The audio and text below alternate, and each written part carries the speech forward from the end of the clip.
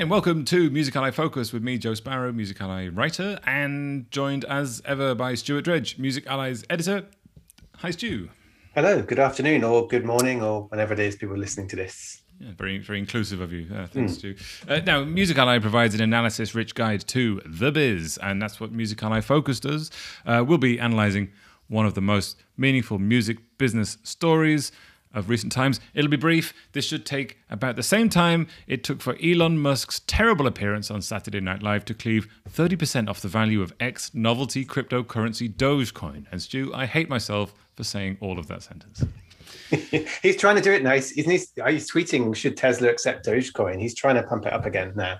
It's all right. He is the troll master supreme, isn't he? And if there's one reason to loathe crypto, it's all the people who are pumping it like crazy on Twitter, isn't it? Anyway, what's happening? Talking with high valuations, what's happening, Stu, with Roblox, the sort of game-making game, have revealed some financials and user numbers and things of note, and how does that connect with the music biz? Yeah, so Roblox, which I think we're traditional as journalists are required to describe certain companies with certain phrases. I think they're the YouTube of games is how we have to describe them, right.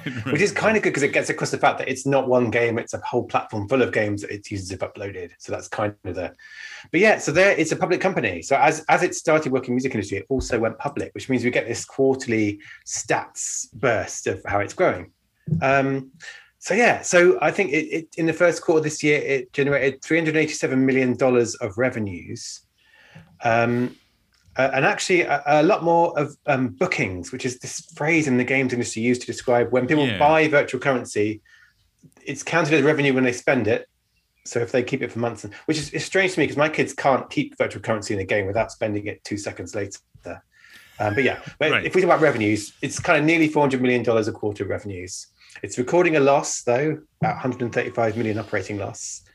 Yes. And it has 42.1 million daily active users, which is, it uses that metric as the kind of the main figure. It doesn't talk about monthlies, to about dailies more. So, yes, it's got about... And that's rocketed up as well, hasn't it? That daily active users number. And that is quite, and you know, we're quite used to in the tech world and the music tech world talking about monthly active users, which always feels a bit of a wishy-washy metric to me because you know if you open an app by mistake once a month, you're a monthly active user, isn't it? But I mean, daily active users is that's commitment, nearly 45 million, huge increase there, and that's a lot of money as well. Yeah, and the one thing I jumped to was like they say how many hours of engagement there are.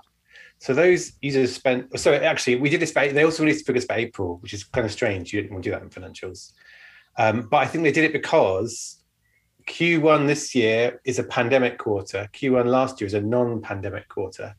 So a lot of the growth looked enormous because people have been flocking to Roblox during the pandemic. So I think they wanted to kind of provide a comparison year on year between two pandemic quarters.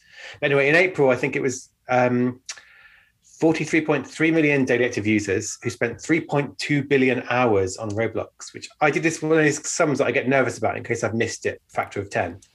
But I think it means the average Roblox user plays for 74 hours a month, which is kind of, I mean, that's what, 2 and a bit hours a day on average. It's a lot, isn't it? But it sounds plausible. I mean, you know, 2 hours a day if you're really into Roblox, and clearly a lot of people are, that sounds feasible, doesn't it? And you know, you could be playing that whilst listening to music and chatting to friends and doing all sorts of things. It's also like children is the key thing, and you know, the biggest user base of Roblox is children. It's been one of those brands, and even just from looking at the kind of, I get these little notifications about how much my kids have spent on Fortnite and screen time, and they're awful and make me feel shamed. Like kids do spend enormous amounts of time things they like. So yes, although Roblox, one of the things they were saying is that actually their over 13-year-old users is growing much faster than their users overall, which is kind of part of the message saying we're not just for kids. Actually, we're starting to attract people who are older or people who were on Roblox when they were kids are growing up and carrying on playing it. So it's kind of this is a growing space. There's lots of games on it. Some of the big games are really, really popular. And I guess it comes into our field because they're working increasingly with music companies and artists. Warner is an investor in Roblox already, right? Yeah. Let's think about this from the music business perspective. There's a company where there's a lot of user-generated content, which is what the music business loves in terms of marketing, at least. There is a very highly engaged large group of young users who are willing to book essentially sort of virtual currencies, and the games are something you play whilst doing other things, and people demand sort of music and things in games. So it feels like there's a lot of ways that it makes sense to connect with the music industry. But what are people saying are the reasons for the music business being interested? Yeah, well, it's part of this wider excitement around the metaverse, which we had an event recently. I did talk on it, which is these virtual worlds with tens of millions of users, which are ripe for music performances or just spaces, virtual spaces based around an artist's music. And Roblox is actually coming out. They did an interview with us last year saying we are open for business with music industry. We want labels and artists to be coming and creating not necessarily games, but could be games, or creating spaces, holding album launch parties, having performances. They've done stuff with Lil Nas X. We've done stuff with a few Warner artists, and they're very much positioning themselves as, well, you may think of us as a children's games platform, but we think we can be this virtual world, people spending time, and part of what they want to do spending time is with music and musicians. It really opens up a lot of interesting opportunities, doesn't it? If you were an artist or an artist manager or a major label or indie label, it would be great to think that you had a toolkit available to create unique experiences for your fans that do something cool, that keep your fans happy and keep them engaged around the music or the artist. And I guess the thing with Roblox is that on the plus side, the opportunities there are endless. You can pretty much do anything in the space. And on the downside, it's the same thing, isn't it? Because you can do anything. So where do you start, and how do you get your fans to be interested? So if you're finding this useful and you crave more of Stu's in-depth news and analysis, you can head on over to musically.com/subscribe, where indie labels, artist managers, or publishers may be eligible for sponsored complimentary subscriptions. Does there seem to be sort of crossover between certain types of artists and Roblox? Well, that's what people are trying to find out, I think. We're trying to find out how these things work, how successful are they? Do people like them? I mean, a couple of the Roblox music events have had quite negative feedback online. And because of what Roblox is one of the factors in its growth has been this community of YouTubers around it who are posting videos about the games they love. And so you can, when something happens in Roblox, a big music event, go to YouTube and you'll see all these Roblox YouTubers saying that was terrible, the worst ever, or that was brilliant. And it tends to be one of those two things, because nothing is just all right in the metaverse. We live in a binary world now, so I think so. Yeah, it's somewhere between good and great or shit. But I think so. It's a time of experimentation, and frankly, we don't know. We don't know how significant Roblox is going to be. We don't know how much money there is in it. Like, you can certainly put on a music event in Roblox and attract lots of fans. I think Lil Nas X attracted tens of millions. I think maybe even more than the biggest Fortnite gigs. But we're super early in how do you make money from this? Do you sell virtual merchandise? It's kind of complicated by the fact that there are so many children there, which presents a challenge in you can't be aggressively trying to get people to spend money. Legally and also morally and ethically, you have to walk this line of, well, if we're doing some Roblox, we can't really aggressively try to monetize it. But the point of doing it is, well, you want to get your artists out there, or you want to make money somehow. So it's an interesting challenge, I think, to do something appropriate to the platform that its players will love, that works for all sides. And we're super early, I think, in figuring out what that is, and that's why I think Warner Music has gone in so deeply with Roblox and have invested in them. I think they want to understand that, and I think the way to understand it is by doing stuff and by working as close as you can with it, because we just don't know yet how significant it will be. Yeah, we published, I think last week, a Startup Files piece where we spoke to Gordon Midwood, I think who's the founder of Anything World, which is a really fascinating 3D interactive space kind of tool where you can, and their sort of unique and fascinating thing is that you can sort of say, hey, I would like to see an elephant on an island surrounded by Vikings shooting birds out of the sky, and it will translate that into 3D items and create a 3D space like that.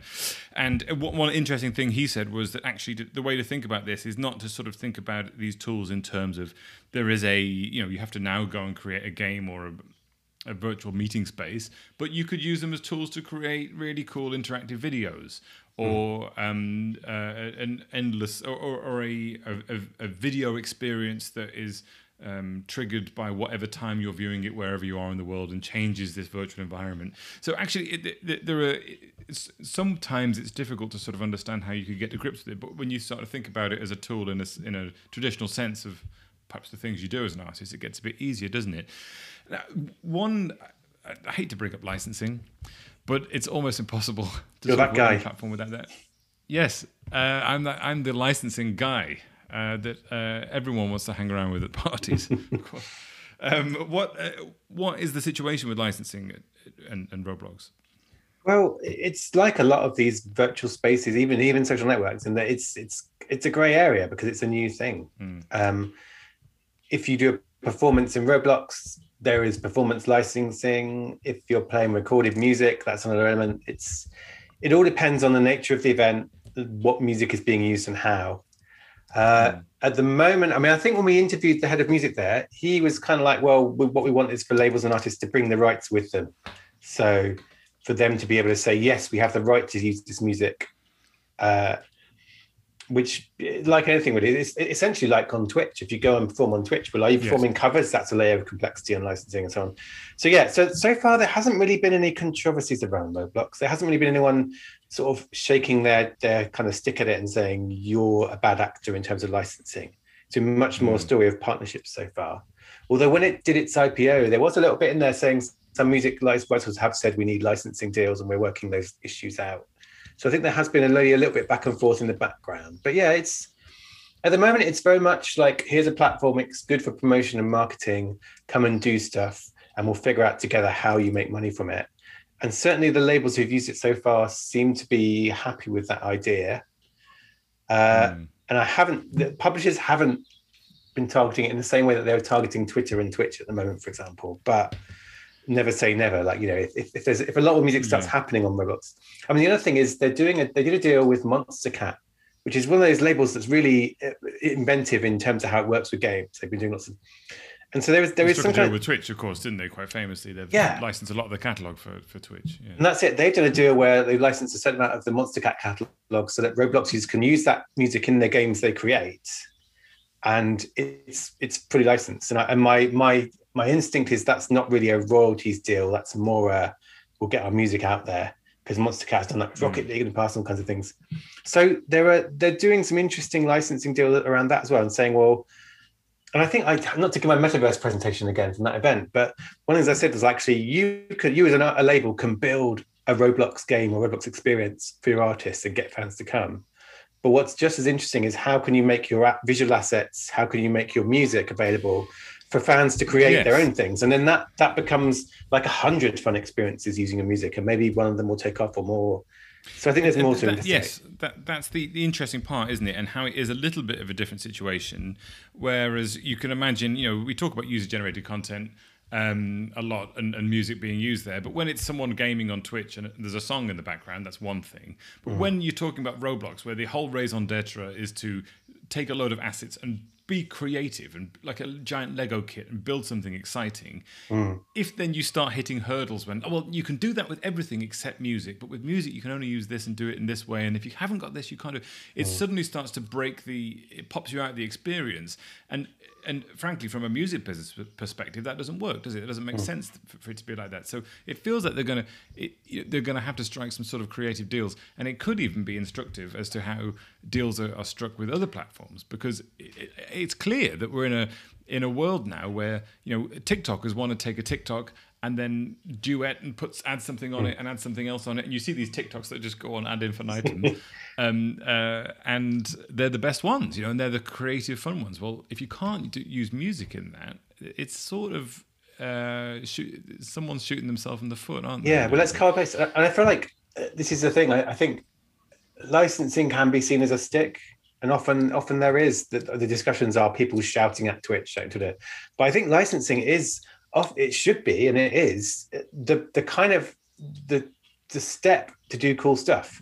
When you have a licensing deal that enables you to do cool stuff, you do more cool stuff. So when Facebook got its licensing deals, it started adding more music features. We've seen Snapchat add some cool music creative features because it's got licensing deals to make that happen. And so I think with Roblox, I think as its relationships continue to deepen with the industry, I think we may see some cool stuff about how can you build your games with music and who's can you use and how does it work. And that could be really cool, not just for Roblox and for the people making games on it, but it could be really cool for the labels and artists. So I think it's that musically optimism again of like, I think it's going to be a story of partnership and opportunity and creativity. This is super early days. It's kind of like there's a gig in Roblox or there's an album launch party, but I feel there's a lot more to come in the coming year or two, and it's really interesting to watch. Great, yeah, thanks, Stu. So if you found that useful, please share this podcast with someone who you also think will find it useful. We have a free weekly email, The Knowledge, which rounds up a bit of this and that of everything that's happening at Music Ally. So sign up and impress your boss. Links are in the description as always. And that's it from me and Stu. See you next time.